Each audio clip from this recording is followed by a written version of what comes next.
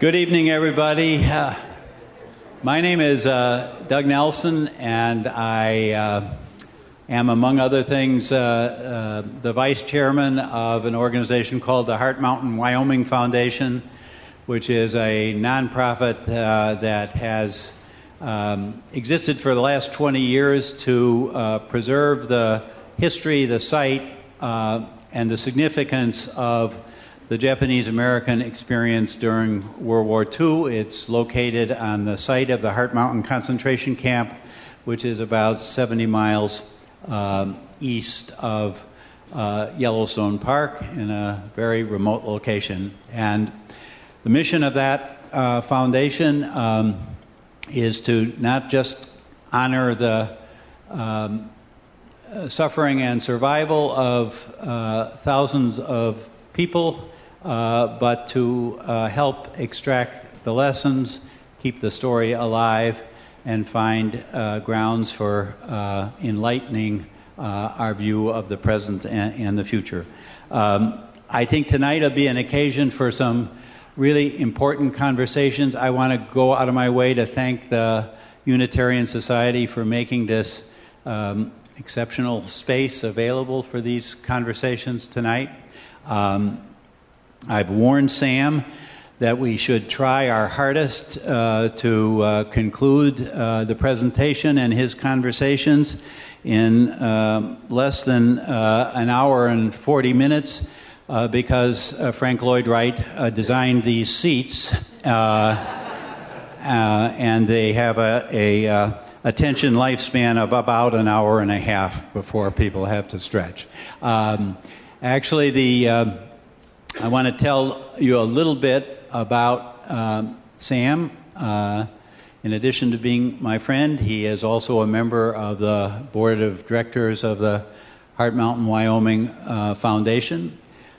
When he was 9 years of age, he and his family and 120,000 other persons of Japanese ancestry who lived in California, Washington, and Oregon were uprooted, dispossessed of virtually all of their possessions, instructed to retain only those things that they could carry in a suitcase, and then were forcibly removed to 10 remote locations in the western half of the United States. Sam and his family lived for 3 years, from 1942 to 1945, in a room 20 feet by 20 feet in a concentrated group of 400 barracks that housed during the war a total of 14,000 Japanese Americans. After the war, Sam went on to UC Berkeley to get an undergraduate degree. He went on to UCLA to get a master's or an advanced degree in aeronautical engineering, and then he had a distinguished 42-year career, first with Douglas Aircraft and then the Boeing Company as one of its leading rocket scientists. Sam is the only person I know who has a career that actually does require you to be a rocket scientist. After he retired from that career, he was contacted by one of the folks at our foundation and was invited to consider an invitation to tell a story about his experiences and recollections of his years as during World War II and the experiences of his family. And I think Sam thought about that for a minute and said, why not? And since that fateful decision about 6 years ago, Sam has now traveled across every corner of the United States. He has spoken to more than 300 audiences ranging from high school classrooms to the Harvard Law School, to the U.S. Department of Justice, and now to the Unitarian Society of Madison, Wisconsin. He is more than 40 years old, but despite that, maintains a schedule that most 40-year-olds should not try to maintain. He has been in Wisconsin, I think, for about 40 hours, and this is his seventh presentation. Now, Sam has, so we can't spoil this, has an extremely good impression of Wisconsin. He was in Manitowoc at the Maritime Museum, was a little bit anxious about some rumors that there were some folks who had a kind of hostile view of digging up this particular story about World War II who were likely to come to the museum, so a little bit apprehensive. He got in there on a Friday and was hungry and needed something to eat, and stumbled into a Wisconsin institution that he's not familiar with, Friday night fish fry at a local tavern, and had delicious lake perch. But the highlight of this evening and his introduction to Wisconsin is some elderly woman bought him a drink. So he's now convinced that Wisconsin is, in fact, an extremely hospitable place, and one that it will flatter him as being younger than he actually thinks he is. I have to say one other story about his relentless and inspiring commitment to tell this important story and to be part of the kind of important conversation we're going to have tonight.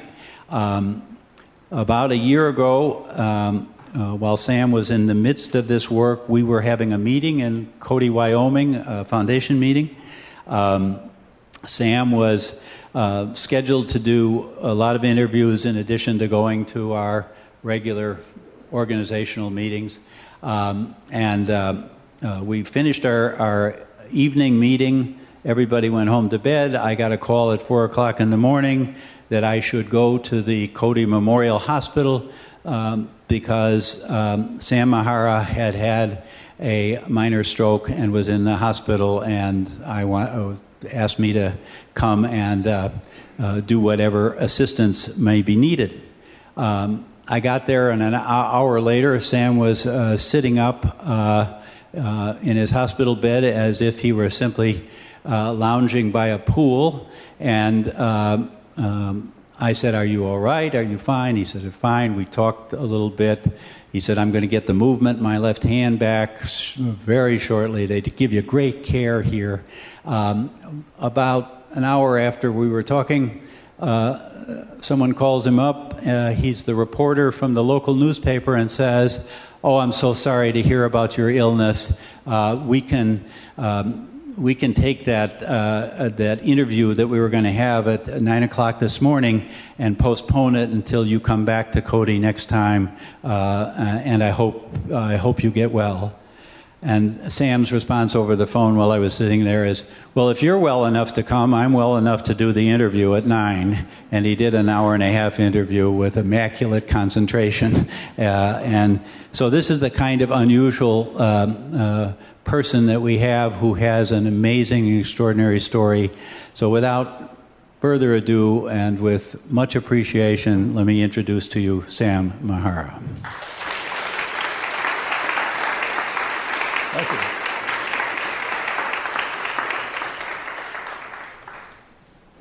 Thank you very much, Doug. Can everybody hear me okay? All right, fine. Thank you. Thank you for having us. We're delighted. And by the way, I haven't had a woman buy me a drink since college. What an experience. Anyway, let me start with a question. How many of you have heard about these prison camps for Japanese during World War II? Oh, impressive. Everybody's heard about these. How many of you heard about a person involved in this activity called Fred Korematsu? Korematsu. Wow, good percentage, maybe 20%. That's very, very interesting. In my tours around the country, very few people have heard about these camps. And almost no one has heard about Korematsu. But I'm going to cover these things in my talk, and hopefully you'll be better informed in case you need to have that information. For a long time, I was wondering how to open my speech and searching for the right sentence, perhaps, that describes what I'm going to talk about. And all of you remember in September of last year, there was the grand opening of the African American Museum in Washington, D.C.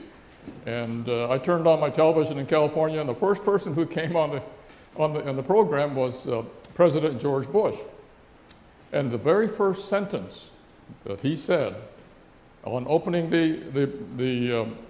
commemorating the opening of the facility, the first sentence he said is as follows: "A great nation does not hide history." Isn't that remarkable? A great nation does not hide history.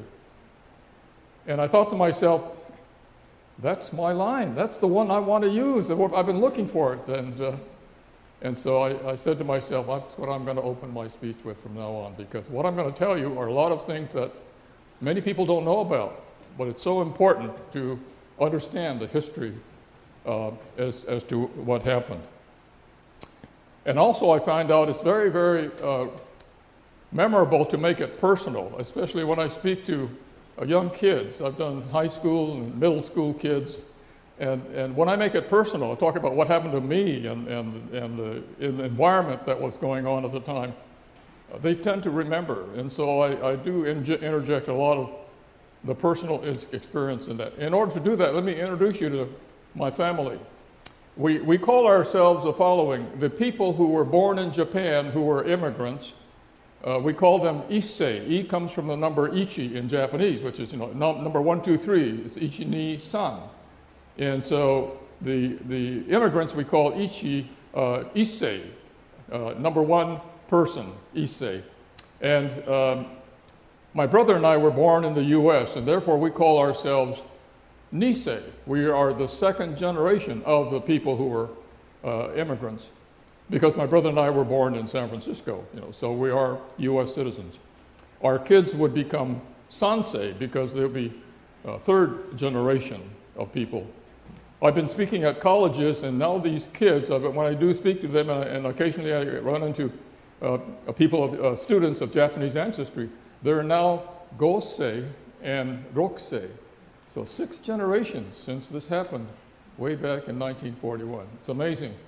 And I typically ask them, did your grandparents talk about these camps? And typically the answer is no.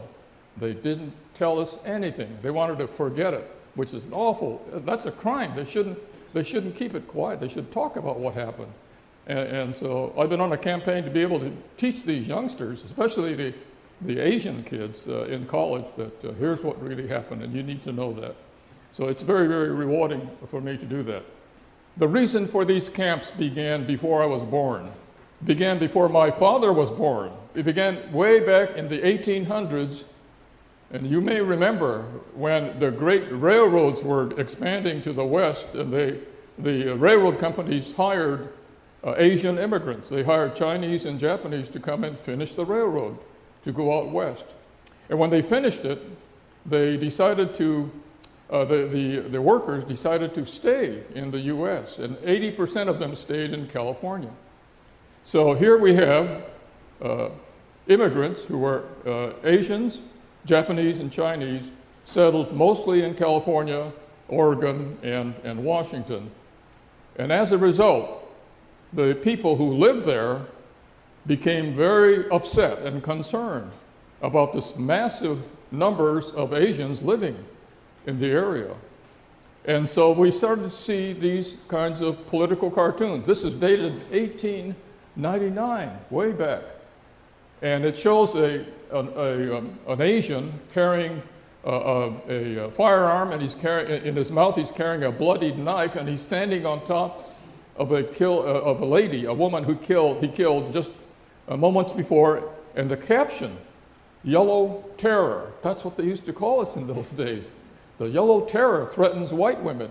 So the image is getting across that the people of Asian backgrounds are dangerous because they will threaten white women. So that image went across the newspapers and the media. The media made it really difficult for all Asians to be able to live comfortably in their chosen place of living, which is typically along the West Coast, okay? And then we had continuing problems. For example, there was a James Phelan who was the mayor of San Francisco in 1920, and he decided to run for the Senate.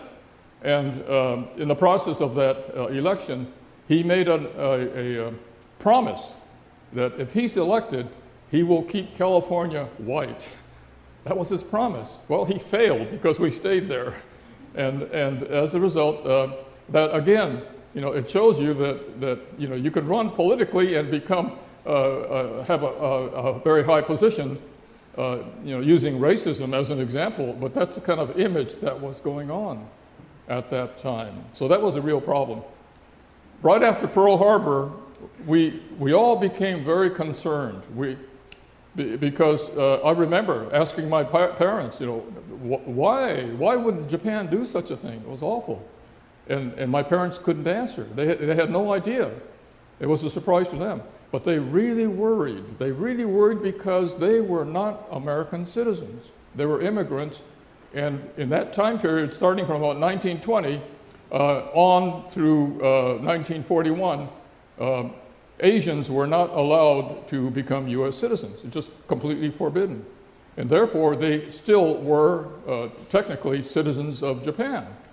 And therefore, they wondered, what's going to happen to us? For example, will they allow the kids who are citizens to stay in the U.S., but all of the parents were forced to go back to Japan, for example? They were worried. And a more severe case might be, gee, what if they rounded all of these Issei's up and maybe take them out in the desert and make them disappear somehow? They were very concerned. So that environment was very difficult. But one of the worst experiences that we had were the kids who went back to school on Monday morning, December the 8th. Okay, remember, December the 7th was Sunday morning, right? And then on December the 8th, Monday morning, the kids went back to school. And now they're facing the teacher, announcing to the entire class, you people caused Pearl Harbor. A teacher teaching racism to the entire class. But that was going on in several classrooms at the time, accusing us of being the problem causing this particular issue. So that was a kind of a problem that we faced at that time. Here's a cartoon that came out during that time, and it shows a Japanese soldier with a weapon and a Nazi German soldier with a weapon encroaching upon the continental U.S. and implying that everyone is in danger because of the presence of German and Japanese living here in the U.S. So that was not a good thing for us. This is the most ridiculous cartoon of all. There's a stream of Japanese starting to build up in Washington, building up more and more people in Oregon, going through Northern California, finally settling in Southern California with this huge, huge number of Japanese ready to pick up their boxes of nitroglycerin. And here's a spotter on top of the house when, based on a signal he sees from the enemy ships offshore, he's going to then get the order to pass out these boxes of TNT. And the instructions are to take these and go out and blow up the American defense installations in Southern California. But that's the kind of image that was prepared to show that it's the people who are living here who are dangerous. By the way, notice who drew that cartoon, Dr. Seuss, the children's artist. And he made many more of these. So that was an element of making it official, and this policy should be spread around among all of the people, and that's what is an example of what made life extremely difficult. I remember this headline in the San Francisco Examiner, and it said, published it. Ouster, getting rid of all Japs in California is near. The word Japs is an acronym, abbreviation for the full word Japanese, and we hate it. In fact, because of our experience, use of that word, I teach the teachers. I said, please teach your kids not to use that phrase, because it did us severe harm by having this publicized. And in fact, think about it as a misuse of the N word. How would you teach the kids in your class that they shouldn't use the N word casually? Now, from my viewpoint, I think it's okay to show historically what was going on in those days, to show these kinds of pictures. But at the same time, make sure you give the lesson that today, to use these words or phrases, socially is not acceptable. Very, very derogatory. And so that's an important message I give when I give talks to these school people. Here's a billboard 1 block from my house. I used to live in San Francisco, a place called corner of Sutter Street and Buchanan Street, and go up the block, 1 block, and there's a corner of Sutter Street and Laguna, okay? And there was a billboard on that corner, and here's a billboard saying, bye-bye, Japs, 1 block from my house. How would you like it if somebody put up a billboard a block from your house naming your background, your ethnicity, your race, saying goodbye? Awful. But that was the kind of environment that we faced at that time. Dorothea Lange's famous picture of the migrant mother. A brief history on this picture. Dorothea Lange was good for taking pictures of people, and the government knew it. So the government decided to hire her and go to the farm country of California and start finding an environment where she could accurately record what it was like. What did the people feel like in the farms during this Great Depression? This is back in the early 30s. And so Dorothy interviewed a number of people, and she found this lady who that morning just sold the tires off of her automobile in order to get money to pay for food to feed her kids. Now that's how bad it was at one time in the Depression.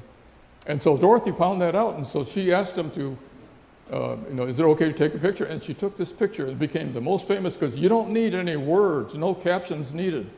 You can tell this family's in deep trouble. And so for that, it became her iconic photo at the time. So the government knew it, and so the government said, Dorothea, we want to hire you in 1942, early 42. We want to hire you because we want you to record the removal of the Japanese people from San Francisco, my hometown, and take nice pictures, because we don't want the public to feel that this process of removal of people was inhumane. Make it look good for the government. And so they did not know. Dorothy doesn't take orders. She takes pictures the way she wants to, and you're going to see some that I think that will be truly offensive to the government. The most famous picture that Dorothea Lange took is this one here. There were 7-year-old girls doing their morning Pledge of Allegiance at the same grammar school. And she sensed this is going to be an important picture because of the facial expressions these kids gave. You can look at their faces, and they say, I pledge allegiance to the flag of the United States. You can feel that intensity by looking at their faces. And she said, that's a great picture. She snapped that camera at the right time, and that became the iconic photo that she took. And that's been used in museums and books and so forth, so it became a very, very popular photograph. Second graders, the 7-year-old girls at the same grammar school. I'll talk a little bit more about one of these girls here in a moment. But all of you know that particular phrase in the pledge, with liberty and justice for all. When the police come, and the military armed police come, and they remove you from your homes and take you to a prison camp, you are denied liberty. And when they do that without any judicial process to find out if you are guilty or suspected of a crime, to do that without any basis legally, you are denied justice. And that's the whole point. In this one phrase, from the Constitution, our rights were destroyed at that moment when they removed us and we were put away into prison. And that's been the basis for our complaints, that this should never have been done. So that was an important event that happened. President Roosevelt had some advisors, and these advisors recommended an executive order. Does that sound familiar these days, advisors and executive orders? Well, it happened in 1942. The advisors recommended that President Roosevelt sign an executive order which said, I hereby give the authority to remove anyone in this country. I give that authority to remove anyone to the local military commanders of the district in the U.S. Okay, so he never mentioned Japanese. He never mentioned German.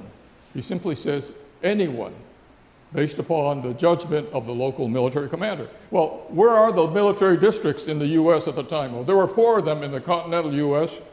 and one covering Hawaiian Islands. There was a general in charge of the East Coast called Lieutenant General Hugh Drum.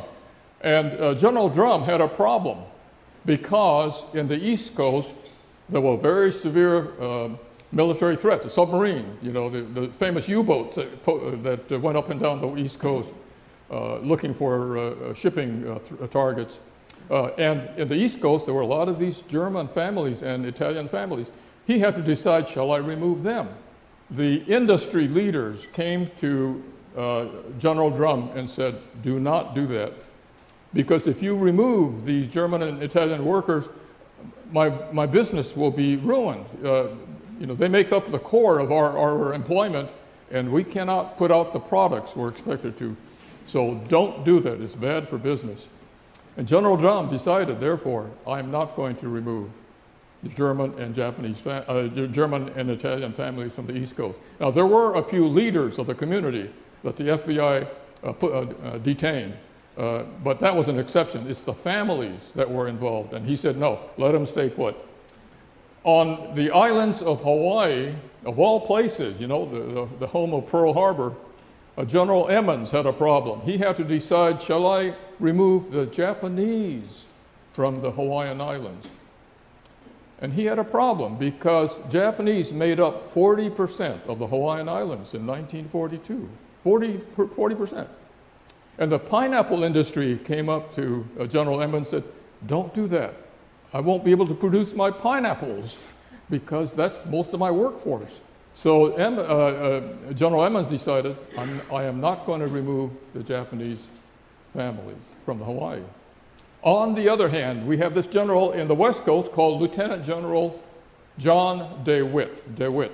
Turns out General DeWitt is a racist. He hated Japanese. Now, how do we know that? What's the evidence that he hated a race? Well, for example, he put out a written order. He defined who is a Japanese. Now, everybody here has 4 grandparents, right? Everybody has 4 grandparents. Everybody here has 8 great-grandparents, right? So far? Everybody here has 16 great-great-grandparents, right? Okay.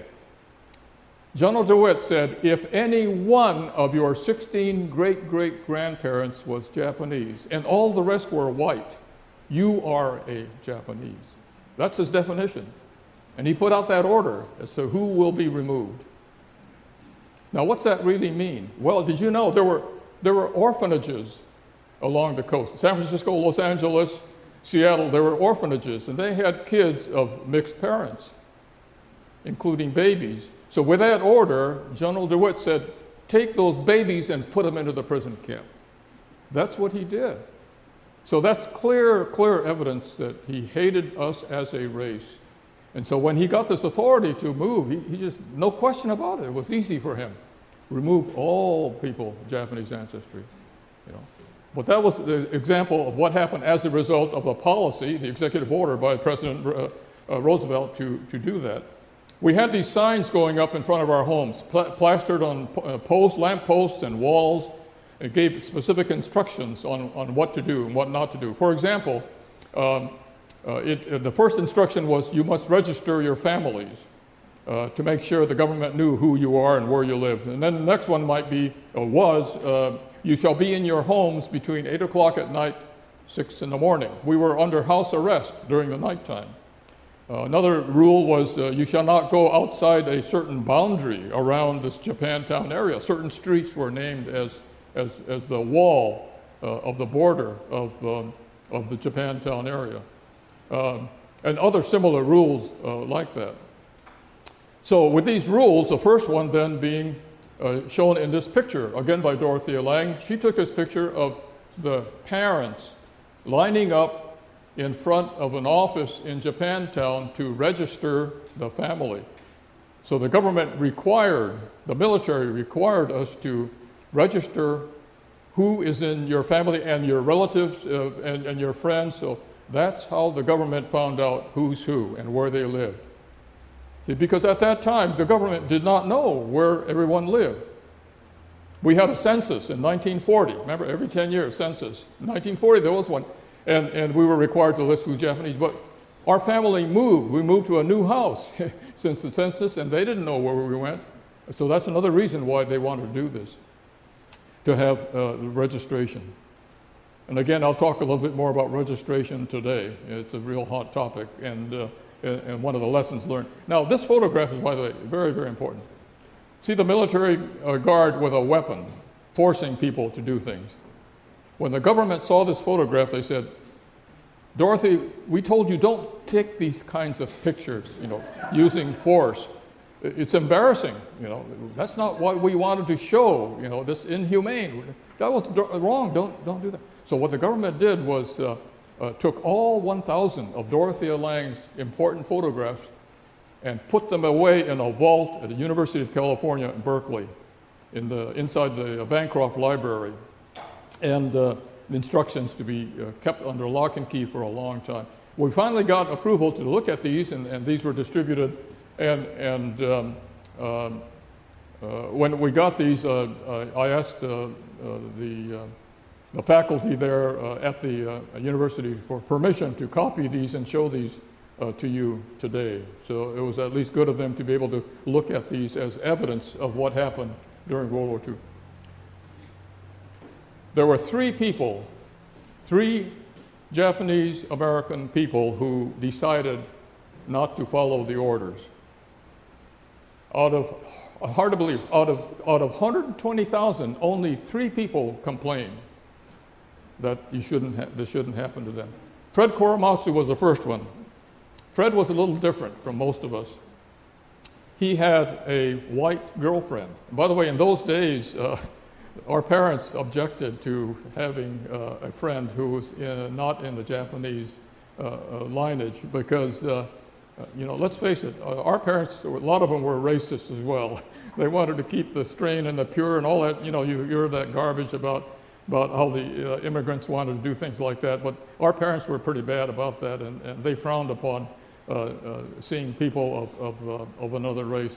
But Fred was different. He really enjoyed getting along with this Italian girl, and so he decided with his girlfriend to beat the system, not go to the camps. And the way that he would do it is Fred would go to a plastic surgeon and instructions to the surgeon, make me look white. And so that's exactly what it. And he changed his name, and he had to go find a job because he needed money for he and his girlfriend to go to Arizona to get married, because in those days, mixed marriages were not allowed in California. So they needed money to move, and so he went to look for a job. He was caught and went to prison after a trial, and he admitted that he tried to get away, and so he was guilty. The case went to the Supreme Court. And he tried to get it dismissed, on several grounds. But the Supreme Court looked at the record and said, you admitted you violated the rules. We can't do anything about it. This is the Supreme Court. And so, guilty as charged, and so the conviction was sustained. Make sure that he stayed in jail. The fellow in the middle, Gordon Hirabayashi, is similar. He was a student at the University of Washington in Seattle. And he was raised as a Quaker, And the Quakers taught him about his constitutional rights. And so when it came to his rights, he wanted to stay and study with the rest of his white friends in the library late at night. And so he stayed in the library past the curfew time and violated that rule. And he was caught and sent to prison. The fellow on the right is a lawyer, one of the first lawyers of Japanese ancestry in Portland, Oregon. And what he did was he knew his rights because they taught him in law school about civil rights. And so he decided to go out in the streets of Portland and find a policeman and demand that he be arrested. And he's going to challenge that arrest in court. That was his plan. Well, he got arrested, but he didn't get very far because he went to solitary confinement for 9 months, and then he went to a regular prison camp. So he failed. So all three, the trials went on up to the Supreme Court, and it failed to get the convictions overturned. Dorothea Lange kept taking more pictures. Here's one family called the Mochida family, and here are the kids. Now the instructions are everyone will be wearing these dog tags with the name and prisoner number. That's what they had to. Everybody had to wear these dog tags with prisoner number. And so now we're getting ready for the move. And so make sure that the kids are identified. They're wearing these dog tags. Here's a picture of a young lady who was getting ready to move, and she was carrying the only thing important. They said one handbag. Well, her doll was the most important, so that's what Dorothea Lange took this picture of this girl with a doll. Here's another one. This is kind of hard to see, but imagine you can see this boy. He's about 4 years old, and the two military guards are searching him, as well as the plainclothes officer doing a body search for weapons of a 4-year-old before they put him on the bus to go to the prison camp. But that's the condition. This is one of the most priceless photographs that she took, and she sensed that time, the perfect timing of when such an inhumane activity took place. The government hated this picture. This is bad. So anyway, she deserves a lot of credit for having the guts to take the pictures that were very, very important. We all went to the first camps. The first camps were racetracks, horse racetracks. The government closed all the horse racetracks on the West Coast. And they made prisons out of these horse racetracks. And they put barbed wire fences, and they put guard towers and the soldiers with weapons to make sure we don't get out. And the first people who went to these tracks had to live in horse stalls. But since there were only 100 horse stalls and there were thousands of people coming in, they had to build quickly more shacks right in front. I remember living in one of those shacks right across from the horse stalls. And I remember thinking, am I lucky that I don't have to live inside a smelly horse stall? But the shack wasn't much better. It was very, very compact. Then we got on a train. 3 months after we got there, we got on this train. And now the military's out full force, shoulder to shoulder, making sure we don't escape. We were on that train for 3 days and nights, not knowing where we were going. And these guards would hop out every time the train stops, circle the train, make sure no one escapes. And kept that up until in our train, we got to Wyoming, in northern Wyoming, very, very remote place. On the west, I already talked about these horse race tracks, state fairgrounds that are on the west side. In the middle of the country, there were existing federal prisons.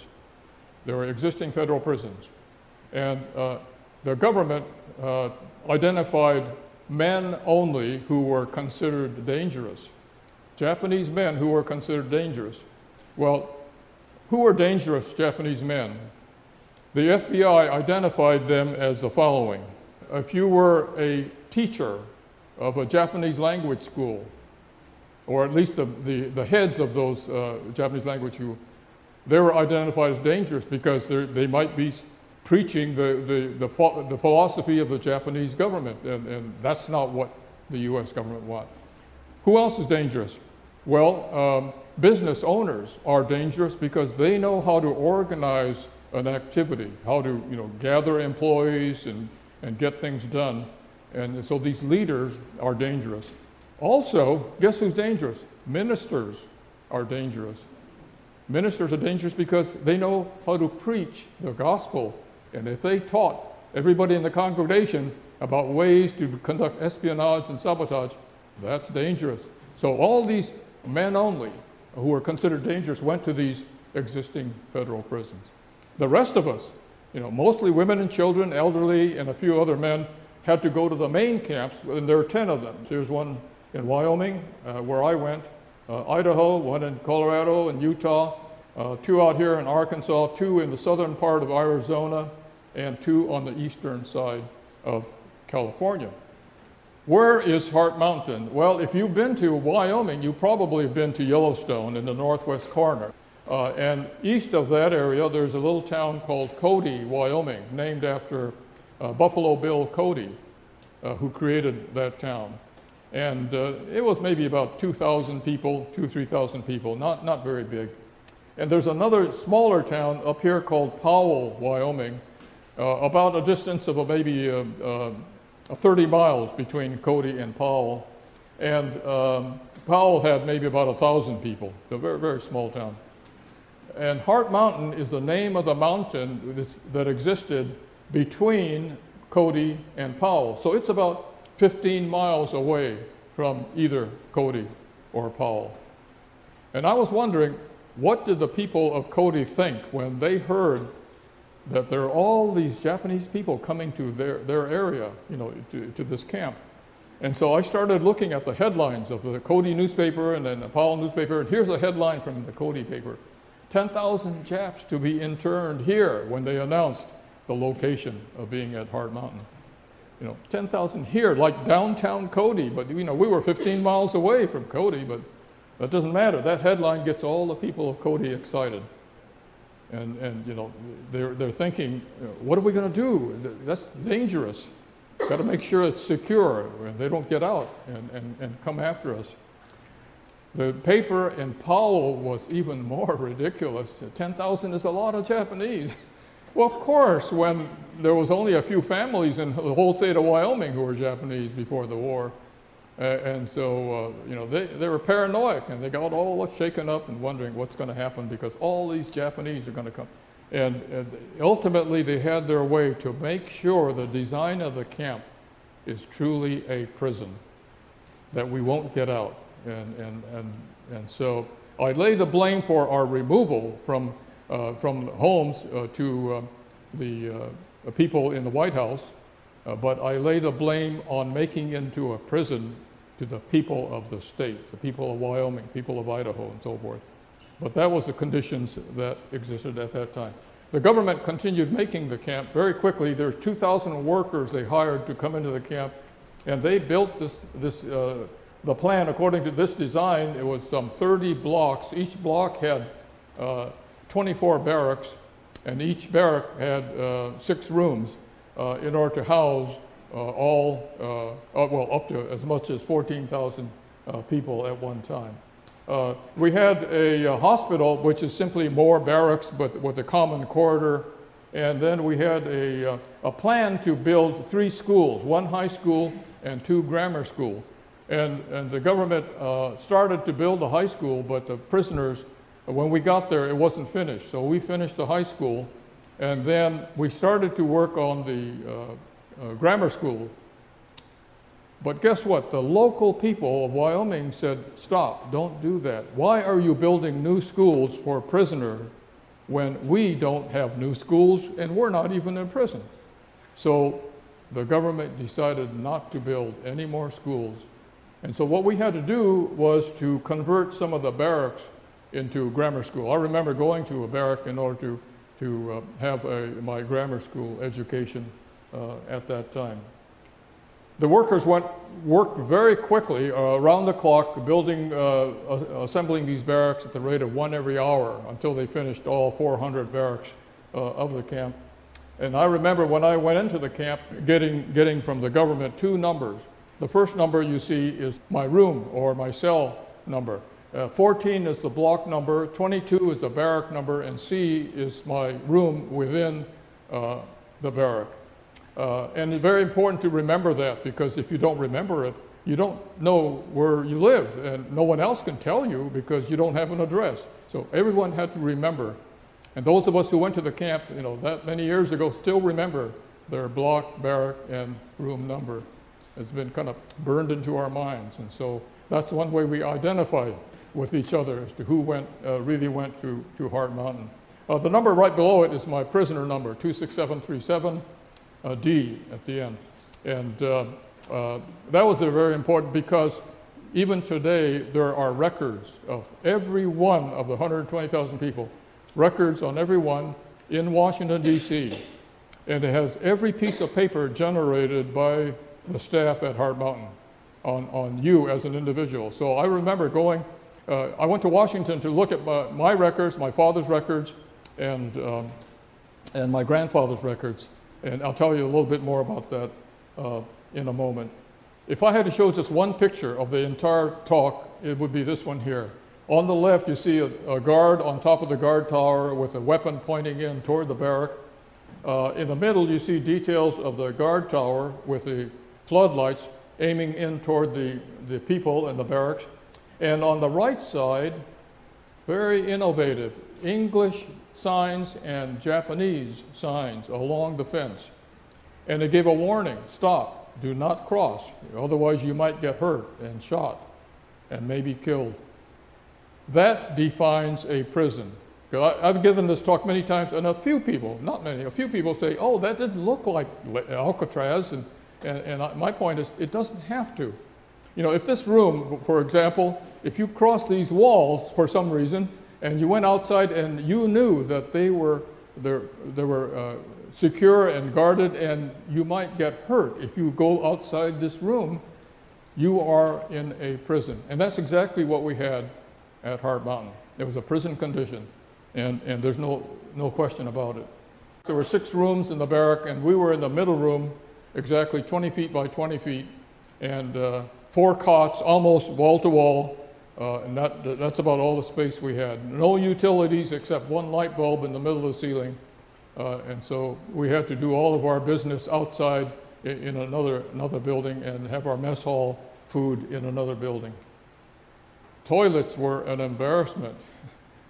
There are 300 people every half a block, and everyone in that half a block had to use this one set of toilets, and not a single partition between the seats.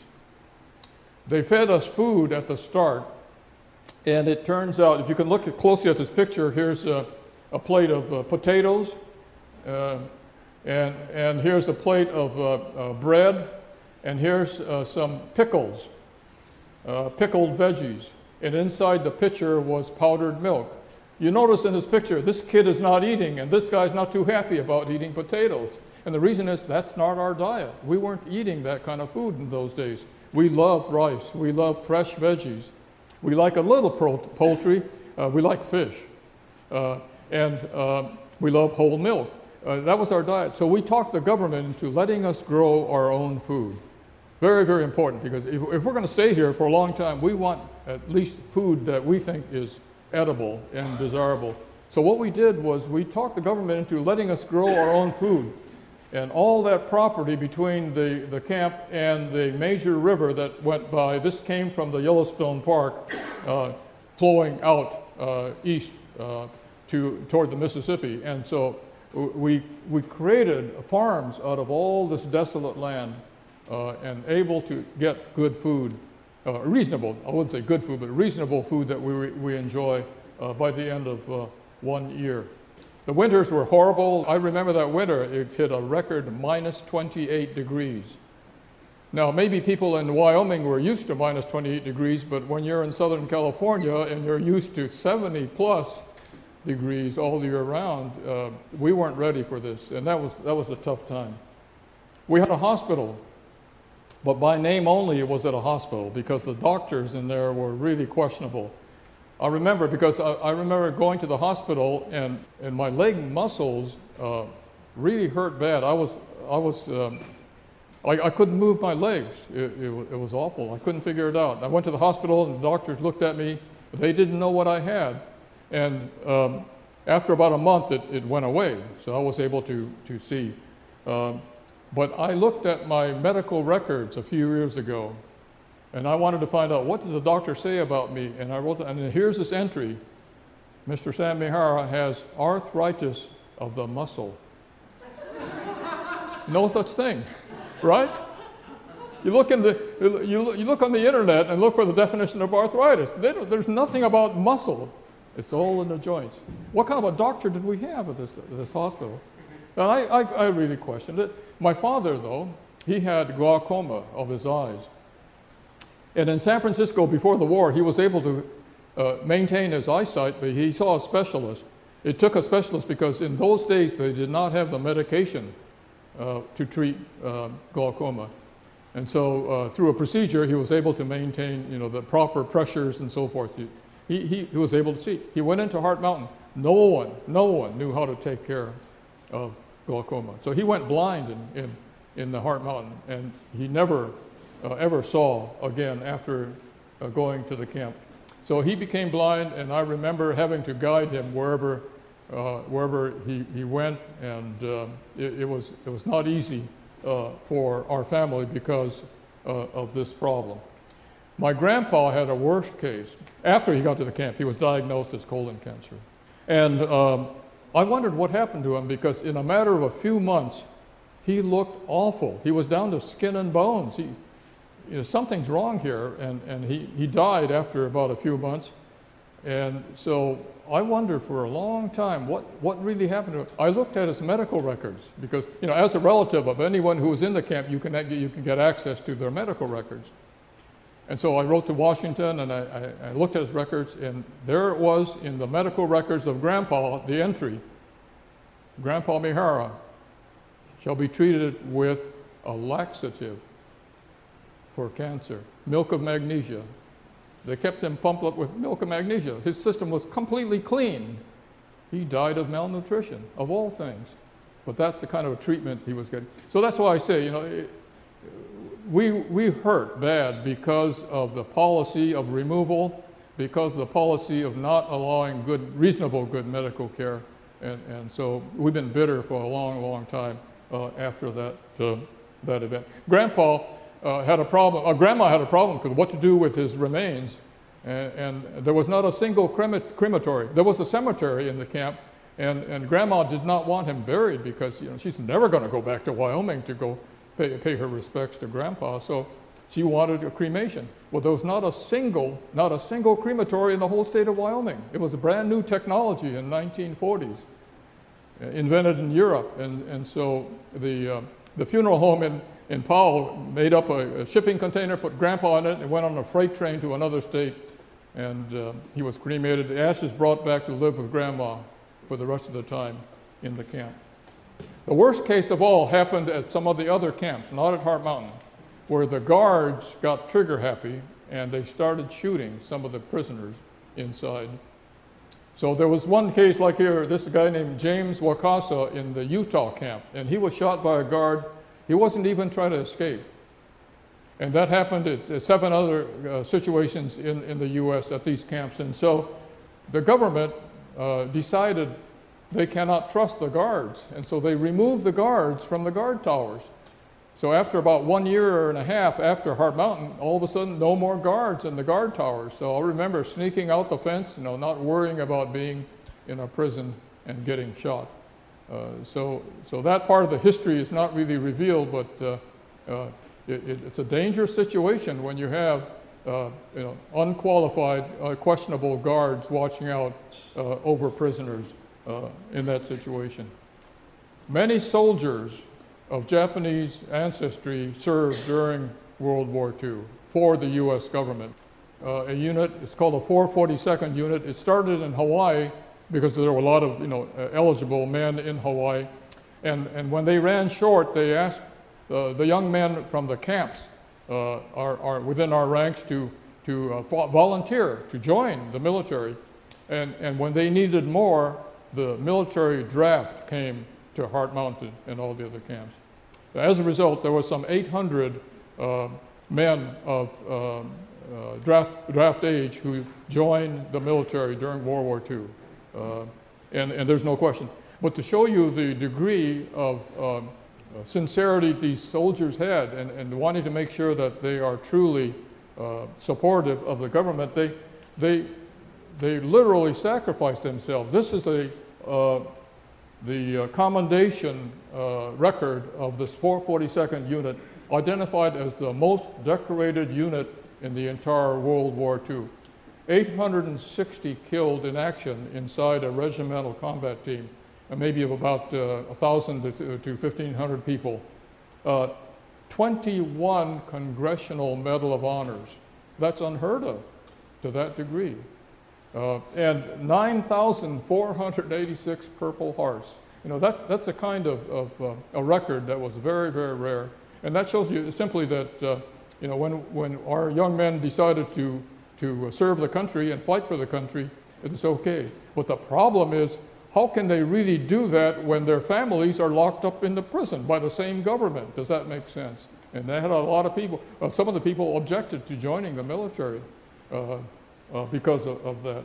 Toward the end, the government let us go into Cody once in a while, and they gave us a day pass. They said, no, Sam Mihara, you are allowed to go out of camp and go visit the town of Cody, but you must come back before sunset. So we had a one-day pass to go into town. And so I remember going into the town with my father, and he's now blind, and I walked him up and down this street called Sheridan Avenue in Cody. And since he's blind, I had to explain to him what's inside each store as I walked along. And once in a while, I would see this sign, "No chaps inside my store." You know, oh, gee, what does that really mean? So my father taught me the significance of racial hatred of these people in Wyoming. It was not a very, very good experience. Toward the end, there was one attorney, James Purcell, in San Francisco. He was a specialist in civil rights, and he figured out how to get these people out of these camps. What he did was he looked at the records of people like Korematsu, Hirabayashi, and Yasui, and the decision by the Supreme Court. And he said, the problem in those cases were they admitted they were guilty. And you know, Supreme Court can't do anything about it once you admit you're guilty. But what's needed is another person. And he found it in this lady called Mitsue Endo. And he looked at her record. Her record was spotless. She was a U.S. citizen. She had no relationship at all with anyone in Japan. Never traveled to Japan, never associated with Japanese groups and so forth.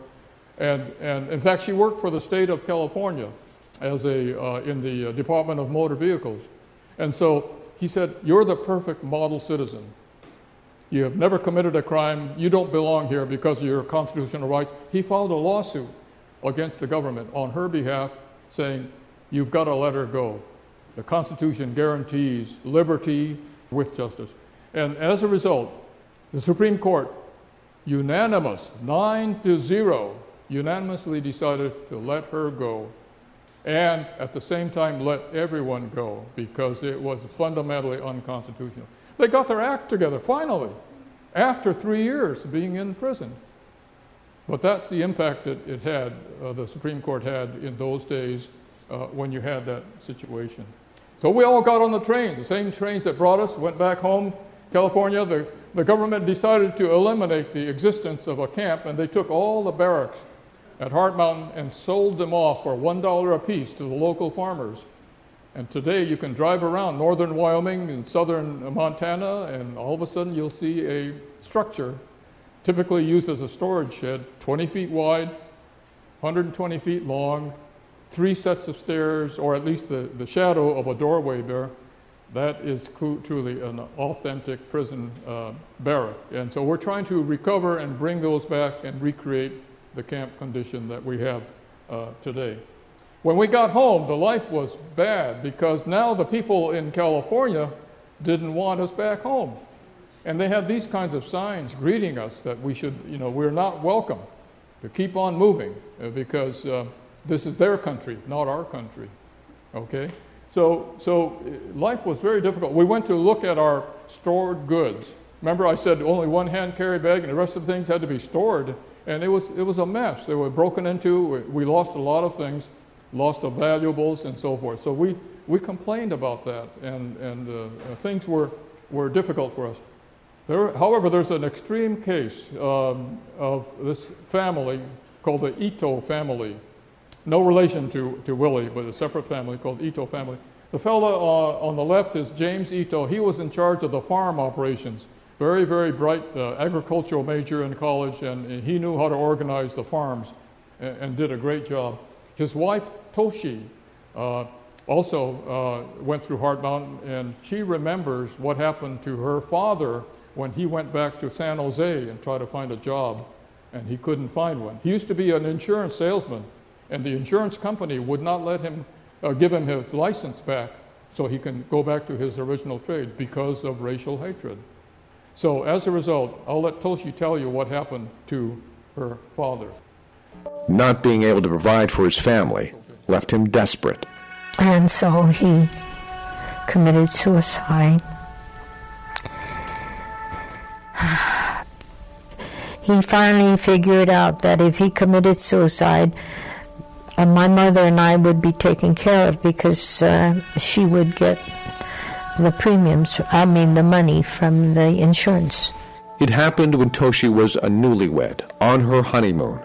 She received a call that her father was sick and she needed to come home. She remembers stepping off that train and being told what really happened. I just started to cry, and I went to my mother and I hugged her and I said, I'm so sorry, And then when I got home, I went to his bed, and on the side he slept, and I just lay there and I cried, and I could smell his hair tonic that he wore, and I never cried so much in my life. Very sad. I know Toshi well. I see her about once a month, and very courageous of her to talk about suicide in her family. I know other families where they had that similar problem, and they said, Mr. Mihara, please don't talk about it, because we're ashamed of what steps that one went through when you get that degree of racial problems. So, but Toshi was different. She wanted the world to know what happened, and good for her, because that was important. So as a result, we were unhappy after all this was over. We wanted an apology, very simple, single word, apology from the government for what they did to us. And it took 50 years by a large team of special people, attorneys, working hard to try to get an apology from Congress and, of course, the White House as a result. Also we wanted some compensation, money-wise, for the things that we lost, the damages that happened during that time. Part of that process of getting an apology were exhibits like this one here at the Smithsonian in Washington, D.C., just before the bill was passed. And inside the exhibit were pictures of the U.S. Japanese-American soldiers who fought, many who died in Europe, and also the pictures of their own families who were caught and brought to these prison camps, their own families in these prison camps. Like this picture that you see here. This is the Masuda family. They live near me in Southern California. And the sergeant here, Sergeant Kaz Masuda in uniform, came to the camp to say goodbye to his extended family. So this picture was taken and shows the entire family inside the camp. And he said goodbye. And right after that, he went shipped off to Italy, and he died for fighting for the U.S. government. And that picture was sent to the White House. And we had it processed up through the ranks of the White House. President Ronald Reagan finally saw this, and he remembered this particular case. He was a captain, young Army captain in Los Angeles, and he remembers going to the memorial service for Sergeant Masuda after his remains came back, and he made a speech. President Reagan made a speech when he was an Army captain, thanking the family for the courageous action of their son. And he remembered that. So he said, oh no, this is appropriate. We need to apologize. And so he signed the bill against the recommendations by his advisors, those bad advisors getting in the way. He said, no, this is too important. And therefore, he signed the bill. And 2 years after that, I received a letter from the then President George H.W. Bush, the first George Bush, and it had the key words in there of a sincere apology to me, signed by President Bush. And also there was a small check of helping to cover the damages that happened at the time. So that went quite a ways to help solve the problem that we had at that time. Heart Mountain today, not much different. The mountain's still there. It looks nice. But we decided to do something different and longer lasting that would be useful to society, and that is to build a learning center. I call it a school. And we bring in lots of people, especially young people, and teach them what really happened at this prison camp, like this group of kids who came in from Montana, and in one day we would immerse them with learning what happened at that site, go through the school and really understanding the situation, what caused it, and so forth. So that program is now on its way. It's doing very, very well. We're increasing the number of visitors every year, so we're pleased with that activity. When that facility was dedicated in 2011, I remember going to the town of Cody and looking into the windows, just like I did in 1942, and see what the people think about us. And here are these signs, every window in the store, welcome Japanese Americans. My goodness, how times have changed. The people of Cody are way different from the days of 1942. But I want to conclude on the idea, why did these camps exist? And I already told you about it. Remember, I talked about the racial prejudice, and I told you about the hysteria created by the media, these cartoons, and some of the leaders who failed to honor our constitutional rights. When you have the combination of these three, that's really a dangerous situation. That's when the weapons come out and they start doing these strange and undesirable things of mass imprisonment of an entire race or an entire group of people. But even today, when I give a talk, I can tell by few people, not many, a handful of people, they think it's okay to imprison entire groups of people without justice. A few people think that way. And I have to simply point out, it could have been Germans, it could have been Italians. Today, it could be Latinos, or it could be Middle Easterners, or Muslims. It could be anyone. It could be your family instead of Japanese the next time. This might be your son staring at the guard, wondering what's going to happen to him in the process of being removed from their homes. This could be your daughter in the middle of a Heart Mountain camp, wondering if she's ever going to get out of the camp. And this could be your son trying to climb out of the camp in the barbed wire fences, not knowing that there's a guard with a weapon pointed straight at him. So I simply say, everybody, this is a situation that should not happen to anyone, never again, to anyone at all. Never again. Thank you very much.